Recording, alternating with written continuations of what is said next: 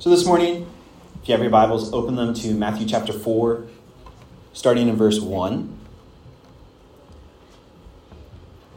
And we are finally starting to get to the point where Jesus is starting to become a lot more active. We're kind of at the inauguration of that. All up until this point, it's kind of almost been a prelude, the birth of Jesus, all of those things that were happening in that time frame. Then we see John the Baptist coming and preparing the way and baptizing those for repentance. We see Jesus coming to John and saying, it's right for me to do this, to be baptized, so that we can fulfill all righteousness. Even though John tried to push him away and say, no, you should be baptizing me. If this baptism is of repentance, then you need to be baptizing me, not me, you. And he's like, that's okay. This is to fulfill the righteousness, which we spoke about is how it's a way of Jesus showing his followers what they are to do, to move forward in baptism. And so praise God, we are likely to have some baptisms coming up soon. And so we're grateful for that. And so we see those things happening. We see the Spirit of God descending upon Jesus after his baptism. And we hear the Father speaking out, "This is my beloved Son, in whom I am well pleased." And last week we talked about how that verse and what that is talking about, and how it is this incredible gift that it's not only Jesus who is the beloved Son, but all throughout the New Testament after that, we are called the children of God, co-heirs with Christ, and to where if we are found in Christ, we are given the exact same honor of God saying, "This is my beloved Son or daughter, in whom I am well pleased." And it's through the work of Christ that we are able to receive that. And so now we are coming up to this time that is really going to set into motion Jesus' ministry. And so you've most likely read this before. You've most likely heard teaching on it before. But let's read this together and let's dive into the word of the Lord this morning. Matthew chapter 4, starting in verse 1, going through verse 11. Then Jesus was led up by the Spirit into the wilderness to be tempted by the devil. And after fasting 40 days and 40 nights, he was hungry. And the tempter came and said to him, "If you are the Son of God, command these stones to become loaves of bread." But Jesus answered, "It is written, man shall not live by bread alone, but by every word that comes from the mouth of God." Then the devil took him to the holy city and set him on the pinnacle of the temple and said to him, "If you're the Son of God, throw yourself down, for it is written, he will command his angels concerning you, as well as on their hands they will bear you up, lest you strike your foot against a stone." Jesus said to him, "Again, it is written, you shall not put the Lord your God to the test." Again, the devil took him to a very high mountain and showed him all the kingdoms of the world and their glory. And he said to him, "All these I will give you, if you will fall down and worship me." Then Jesus said to him, "Be gone, Satan, for it is written, you shall worship the Lord your God, and him only shall you serve." Then the devil left him, and behold, angels came and were ministering to him. Let's pray.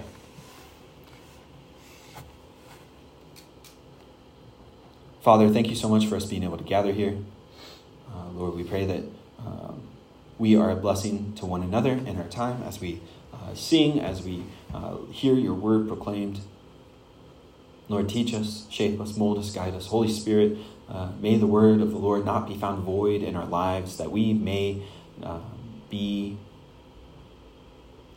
changed by hearing your word preached, by interacting with the word of God. Father, may we leave this place with more desire to let others know of this blessed hope which we have found. Shut my mouth where if I am to speak out of turn in any place, and give us, may we be a blessing to you as we are blessed through the reading of your word. It's in Jesus' name that we pray. Amen. So what's going on in this story? We see Jesus going out in the wilderness, right? We see him fasting for 40 days and 40 nights. And I appreciate that the text says, and he was hungry. One would imagine so, but often in a lot of these ancient stories, they would have their heroes be like, he fasted for 40 days and nights and wasn't even hungry. But this shows the humanity of Christ, that he has gone out to be tested. And why would Jesus go out to be tested? If you know things about the ancient cultures, if you've studied them much at all, you will find that often the son of the king, he is tested to see if he is worthy of his father's throne. If you've seen the movie Black Panther, Marvel movie, this is a modern reference that maybe you can grasp. T'Challa, the guy who is Black Panther, his father died, who was the king of this nation of Wakanda, and he must go through a test in order to see if he is worthy. He actually fights off a challenger in order to prove his right to the throne. And so we are seeing something similar to where Jesus is being tested in a sense of a trial by combat to see whether he actually is worthy and whether he will stand up. And just like Matthew does in so much of his story, he is tying this to the Old Testament. As we talked about in the genealogy, how Matthew is really pointing and showing that Jesus is the son of David that was promised, that promised king who would have a nation, who would have a rule over the entire earth that would never end, of peace. They would never know the end of the peace that would come. Matthew spends the first chapter outlining how Jesus is that son of David who was promised. But he also spends time showing that Jesus fulfills things that Moses did not do, and he will continue to do that. He shows how Jesus fulfills all of the things that were promised before. And yet, and he also fulfills all of the archetypes, all of the forms that we see from Adam to David. And here he is showing that Jesus is the true and better Israel. The true and better, in a sense, people of God. And so the 40 days and nights in the wilderness should then call our minds to the 40 years in the wilderness that Israel wandered after they were freed from Egypt. The Exodus, it's accounted for in the Exodus, Leviticus, Numbers, and Deuteronomy.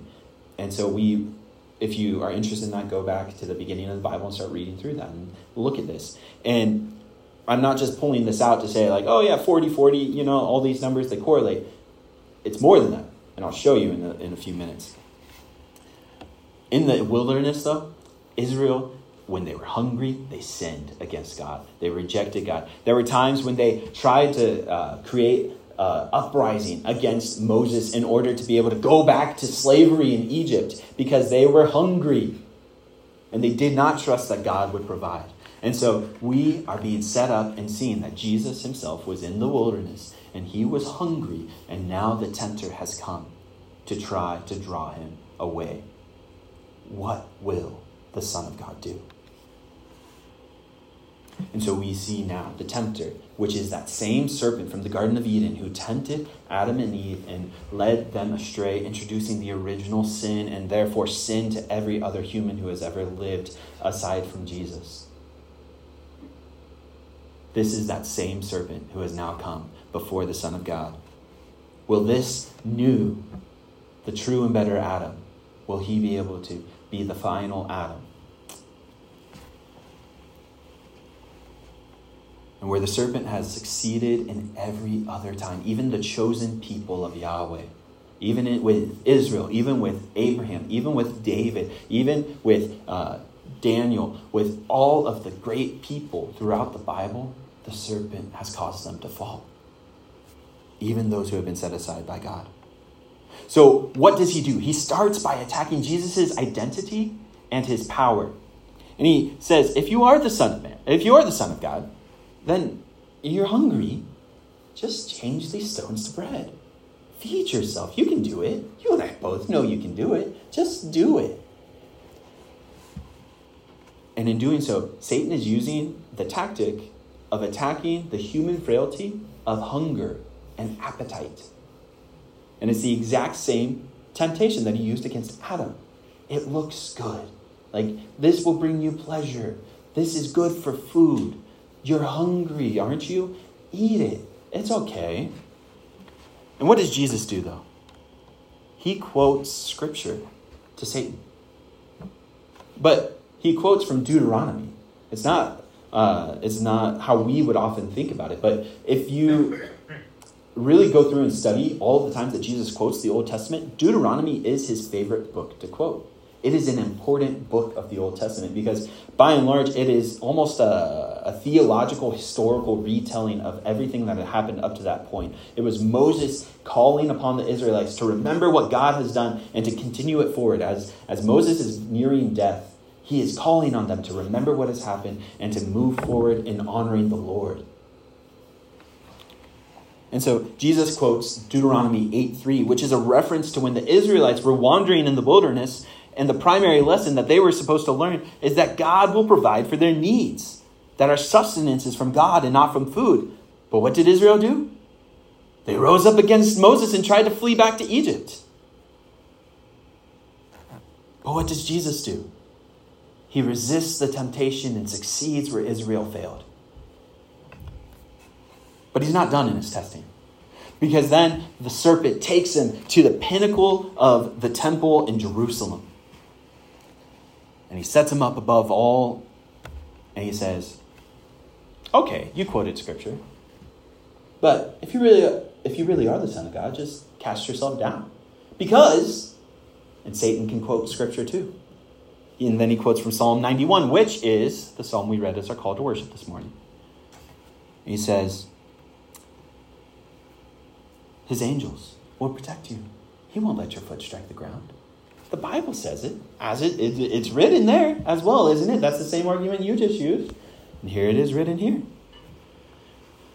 But he misquotes, he misinterprets the text. He twists it to try to get Jesus to fall for it. And what that psalm is actually one, if you were listening to the words of that psalm, it is one that proclaims God's great power by telling of all the ways that he will protect those who come to him for protection, who come to him earnestly to seek him. From war and plague, from pestilence and beasts, the Lord will maintain and protect those who seek him for their shelter. He proves his love by protecting, by offering that protection. And then Satan twists this and basically says, if God really does love you, if you really are the Son of God, he'll prove it by saving you. He says it right there in the scriptures. And so this temptation for Jesus is ultimately one that is geared towards his knowledge of the scriptures and his knowledge of the word of God and the will of God. And so how does Jesus respond? He responds with more scriptures. In fact, from Deuteronomy about the Israelites and what they learned. He says, and this time he's quoting from chapter 6 in Deuteronomy, which is now a retelling of a lesson at a time where Israel put God to the test in the wilderness. They were thirsty and they said, if God is really among us, then let him give us water. And that place ended up, if you read, it's a retelling from Exodus 17. If you read there, it says that place was then called Massah and Meribah, because it was there that the Israelites put the Lord their God to the test. And so then when Moses is retelling this and telling them, reminding them what is righteous, he then says what Jesus quotes, you shall not put the Lord your God to the test like you did at Massah and Meribah. That's what the Deuteronomy passage fully says. And so Satan is calling on Jesus, tempting him, saying, if God really loves you, he'll prove it. Have him prove it. And Jesus then resists that temptation to test God's love for him. And again, succeeds where Israel fails. And this takes him to his final test. Now in this final temptation, the serpent changes tactics. Instead of questioning Jesus' identity or power, Satan plays the biggest card he holds and offers Jesus the glory, the adoration, and the authority of all the kingdoms of the world. And all of this will be Jesus's if only he bows before the serpent. Now, you may have read this and thought in this certain way, or you might have been taught in this certain way, that this was a false promise from Satan. That he didn't have the authority to do these things, to offer the kingdoms of the earth. But I would actually push back on that. I would say he actually does.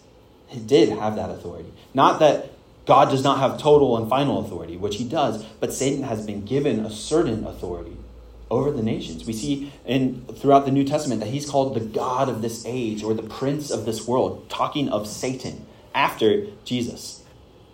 We see in the Old Testament in Daniel that demonic entities are spoken about as if they control pagan nations. So we see that there's this dark authority. And if this really is a true test and temptation, there has to be a real offer here. So we have to conclude then that there is a certain authority that the Lord had given to Satan over the pagan nations, over their sinful practices.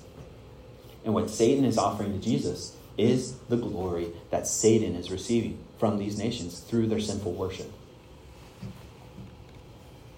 But why would this be appealing to Jesus? Now let's think about this. Let's look back to Daniel when Daniel was prophesying about this one who looks like the Son of Man who's sitting at the right hand of the Ancient of Days. In Daniel chapter 7, he talks about this Son of Man being given all of the nations of the earth. He talks about that being the inheritance.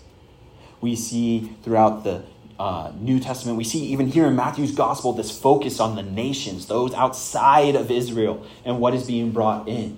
And this is the promise to Jesus. This inheritance is the nations. But what must he endure in order to receive this inheritance? He must endure the cross. And he must endure the full wrath of God poured out on the sins of the people.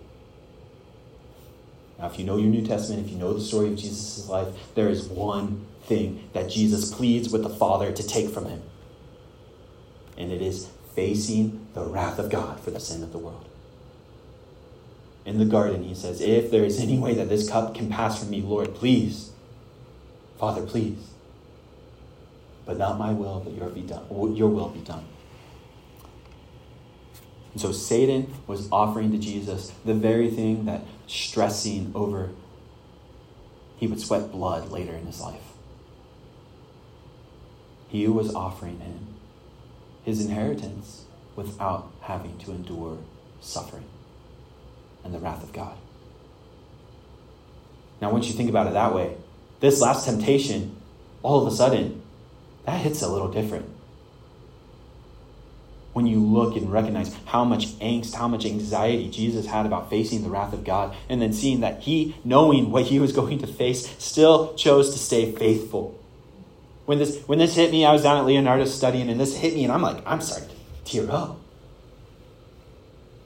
Because this is incredible, and all I could say was, thank you, Jesus. Because without Jesus resisting this temptation, most likely the greatest temptation of his life, because it was speaking to the greatest stress of his life. Without him facing that, I could never be saved. You could never be saved. And so Jesus once more stands up to the serpent in the testing, trusting his Father's will for him. Rejecting the easy way out. Amen. And this was not some false promise of Satan. This was real. And Jesus responds by rebuking the serpent, sending him away, and quoting one final passage of Scripture. And again from Deuteronomy 6. You shall worship the Lord your God, and him only shall you serve. When we look at Israel's history, we know that they did not listen to Moses at all. It didn't take very long. They had another good leader after Moses, Joshua. And then after Joshua died and the elders who were with him died, then we get to the book of Judges.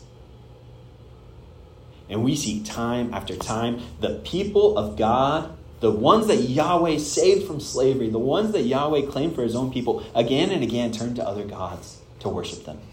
Over and over. And then they would cry out to God for rescue. Once he would remove his hand of protection from them because they didn't want it anymore. They wanted the other gods. But what did Jesus do? He stood firm He resisted the temptation to worship another god. And he stood firm and succeeded in all of the ways that Israel failed. So in this, what do we see? What can we see for ourselves? Often people will, they'll take this and they'll kind of twist it in a sense to be like, just quote scripture at Satan and he'll flee from you. But Satan makes it clear. You can quote scripture too. He's not necessarily afraid of the words. So what can we take from this though? We can look to Jesus as a model for how to resist temptation to some extent. Although Jesus, again, he is other. He is the God-man, but he faced temptation as the man. And all of our great spiritual forerunners in the Bible, from Abraham to Moses to David, Daniel, all of them have gone through times of testing. And it's because of that testing that then they learn that dependence upon God to win the day is the way to overcome the tests. It's not in their own strength. It's in God's strength. At some point, we should do a study through the life of Abraham, because he is one, like, for being the chosen one of God, there is some really messed up things he does. He, not just once, but twice, says that his wife is actually his sister, and then sends her off to the king and lets the king marry her as one of his wives. Abraham would rather, because he was afraid of being killed by the king, in order for the king to take Sarah as his wife. We see time and again that God threatens to curse that nation, and he reveals it to the king who had taken her. You have done evil in my sight by taking this woman to be your wife, because she's already the wife of another. And the king comes to Abraham and is like, what are you doing? You're going to kill me. Tell the truth. And this is the one to whom God gave the promise that through his offspring, all of the nations of the earth would be blessed. And what are we seeing? The nations of the earth are about to be cursed because of Abraham. So we see these things happening. But then, so God continues to remind him, walk before me and be blameless. Be my representative in the earth so that the nations may be blessed. And eventually, through this testing, Abraham learns to depend on God. And when God tells him, sacrifice the promised son, the one that I gave you, you give him to me. And Abraham finally responds with faith, and Yahweh stops him and offers a lamb to be sacrificed instead. Abraham, through learning to depend on God, then was able to overcome that test. And that's not to say that God is the tempter. We see in the first verse, Jesus is led into the wilderness by the Spirit to be tested, but then the tempter comes. And so while God will allow temptations to come into our lives, God himself is not the originator of those temptations. He is not the one who causes you to sin. You do that of your own free will. And so we see here, especially in this passage, but we'll see over and over and over, that Jesus passes the tests that we failed, that Israel failed, that Abraham failed, that Adam failed, that David failed. Jesus passes all of these tests. And so, though, if you're really wanting some practical help in this, if you're wanting a couple of practical ways to help face temptation, here are some takeaways from Jesus' example. Jesus overcame the first temptation by depending on God. Jesus trusted that God would sustain him, even in a painful or an uncomfortable situation. And too often, we believe that God doesn't actually have our best interests in mind. And that's ultimately where temptation and sin comes from. We think that God doesn't want what's best for us and that we can decide that for ourselves. And we actually know better and think better about what is best for us rather than what God has said. And that is the basis of all sin, is that we don't trust God. That's where temptation comes from. Because if we fully trusted God, if we really did, then our temptation would not draw us away from it, would not lead us away, because we, like Jesus, we can look to the Word of God and say, nah. The will of the Father is so different from what you are trying to draw me to.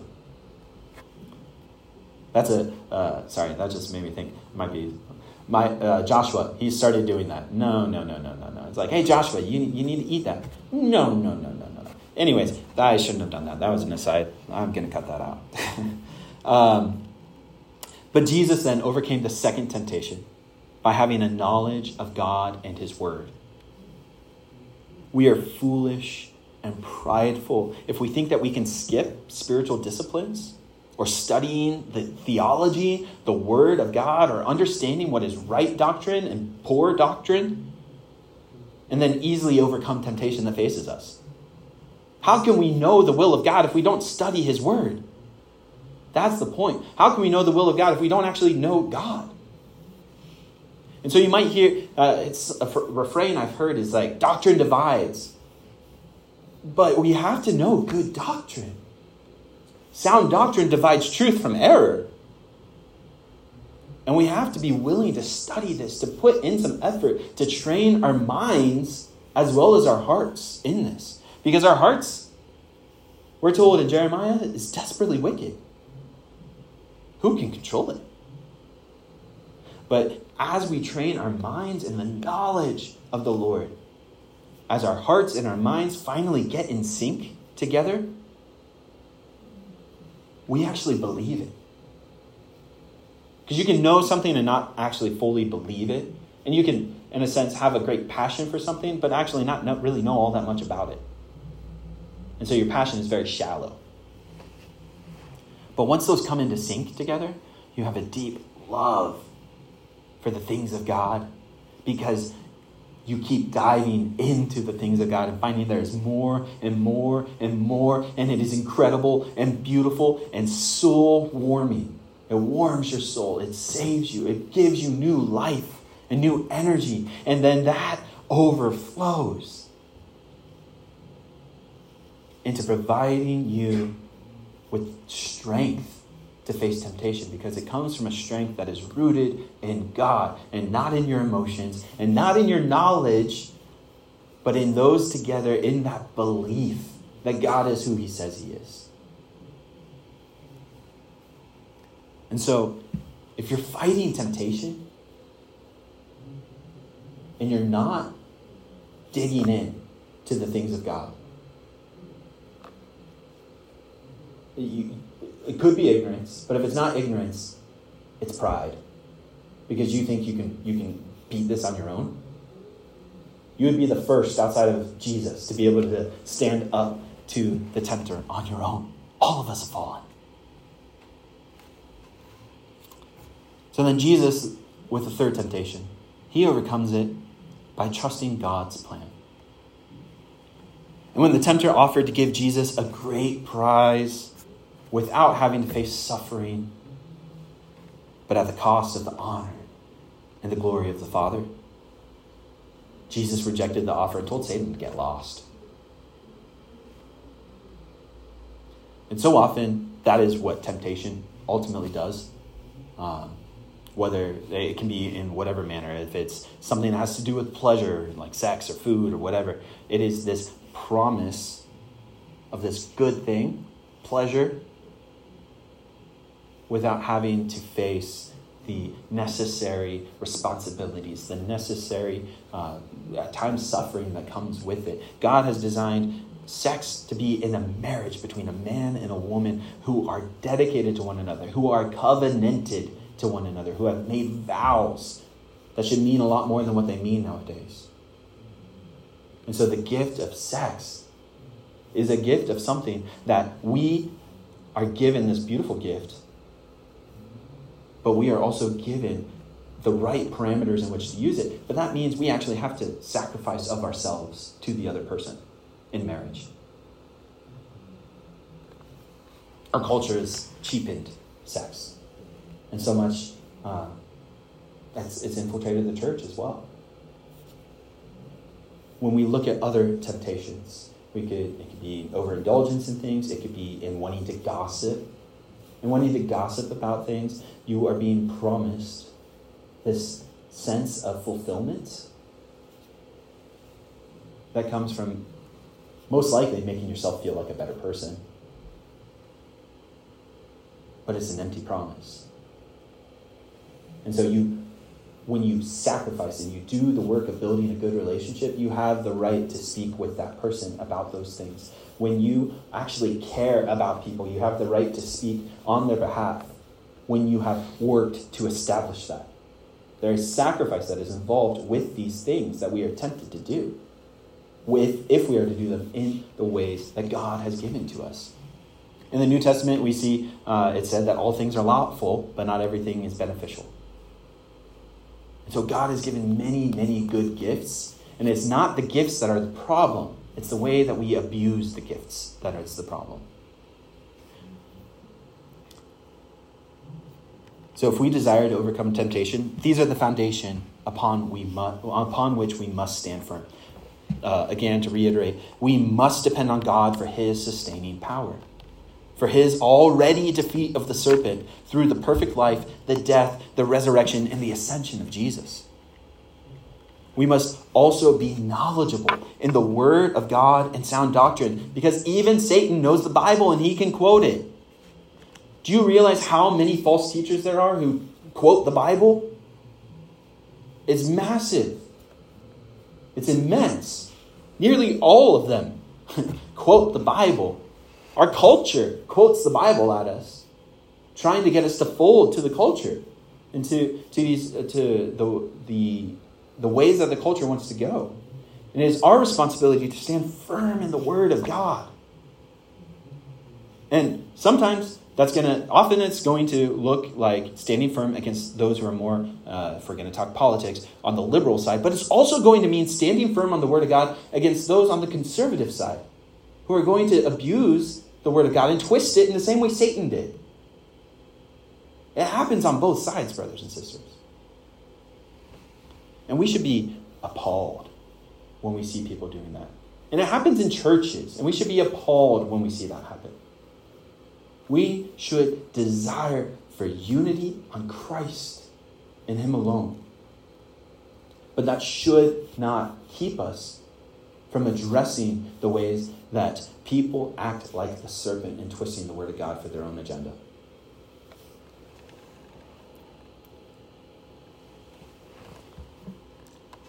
We must also trust God's good plan for us, that he has our best interests in mind when he gives us instructions to follow. They are good things that God has done. He has our best interests. And we have to actually trust that. Otherwise, we will fall.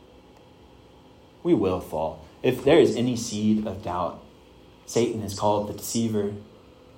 The word Satan actually means the accuser. And we see in here, he's the accuser of Jesus. If you really are the Son of God. We see in Job, he's the accuser of God. You're not fair in how you treat Job. And then he's also the accuser of us. He brings accusations against us. And we must trust in what the Lord has said, or we will start to hear those accusations from Satan, and we'll fall to him. There are times when those who are truly saved can doubt their salvation. And often it's because you actually have an awareness of your sin, which is a good thing. But then Satan comes in and says, you see what you're doing there? That's not like a Christian. You must not actually be saved. God doesn't love you. And we must be willing to stand firm and say, you're right, that does not represent Christ. And yet, for some reason, Christ has chosen and brought me into the family.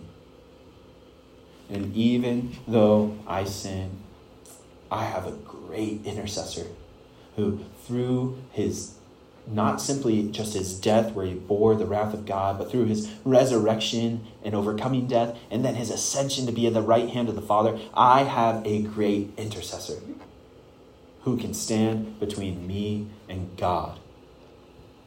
And your accusations against me bear no weight, because I, through Jesus, am given an audience with God the Father.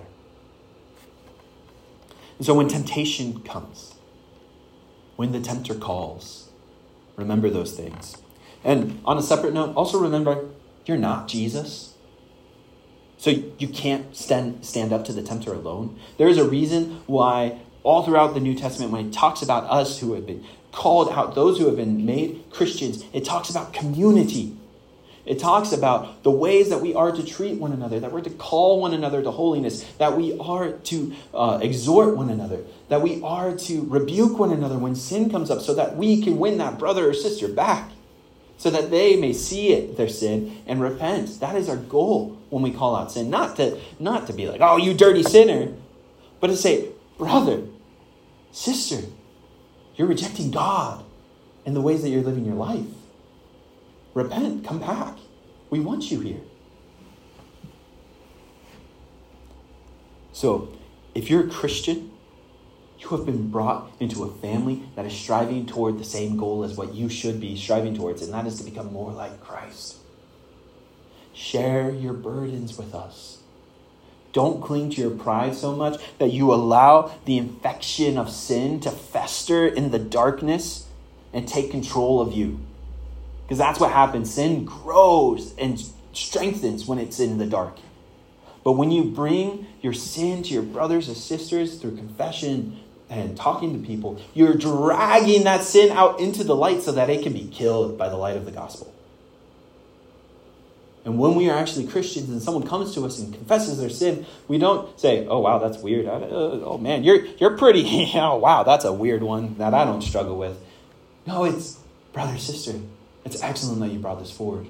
Now let's pray, rely on the Holy Spirit, and let's talk about practical steps that we are going to work through together to help make sure that you are going to be called out of the sin. And that's another reason why you should know the scriptures, so that you can use the word of God to call people to repentance, to show them why, if they need it, why they should be repenting.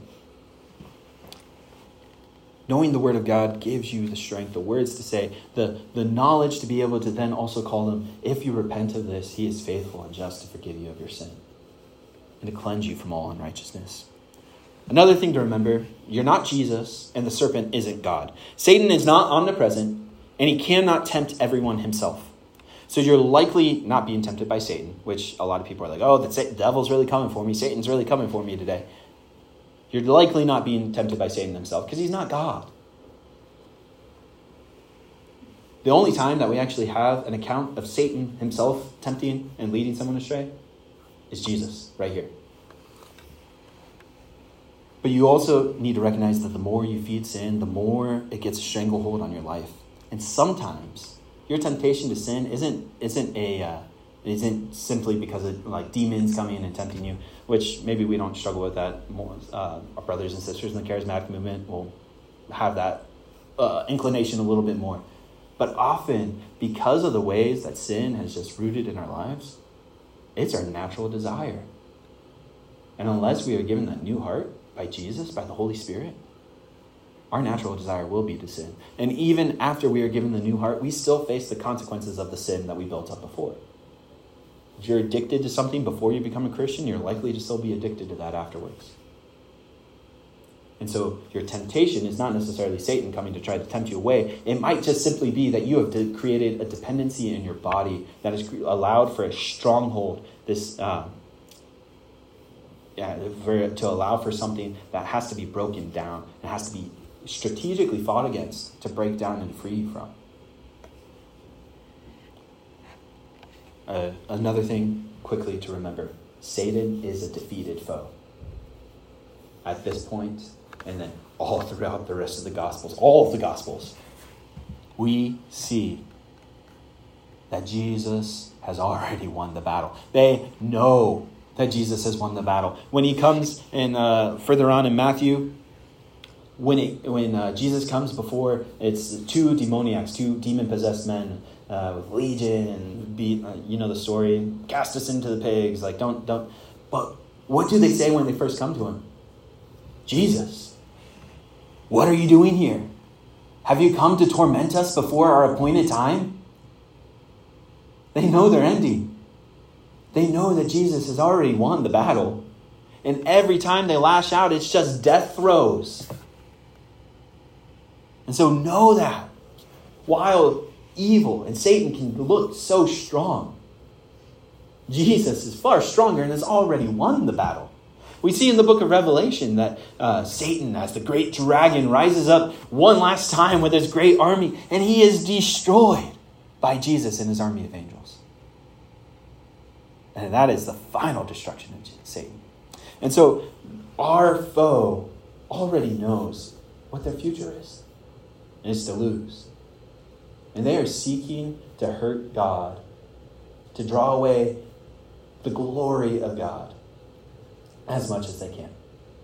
But for those of us who are found in Christ, the only true power they have over us is deception. They can deceive us.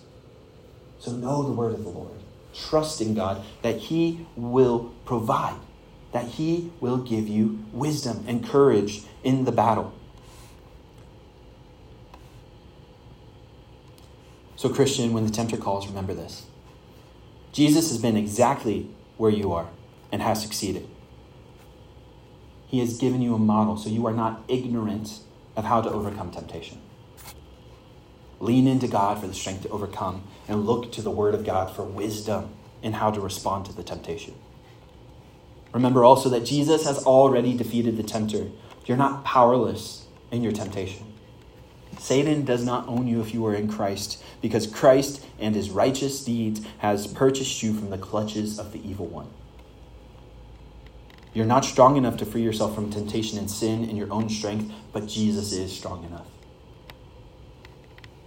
Another thing to remember is that Jesus has called you to be part of his people. You are not alone in your testing. You have a family that encompasses millennia. You have 2,000 years worth of family who has come before you. And you have family that covers the entire earth. You're not alone. And you have this family here as well. And it is when we are absent from church, when we stay away, that we don't have that family to be part of, to belong to strengthen us, to build us up, to help us overcome the tempter. Don't be afraid to bring others into your struggles. You're not strong enough to bear this alone. And that's okay. Invite us to share it so that you may be freed from your sin. Finally, remember this. Jesus is good. He is powerful. And he desires your complete freedom from sin. You can run to him, and he will help you. About 500 years ago, the world was forever changed. A German monk,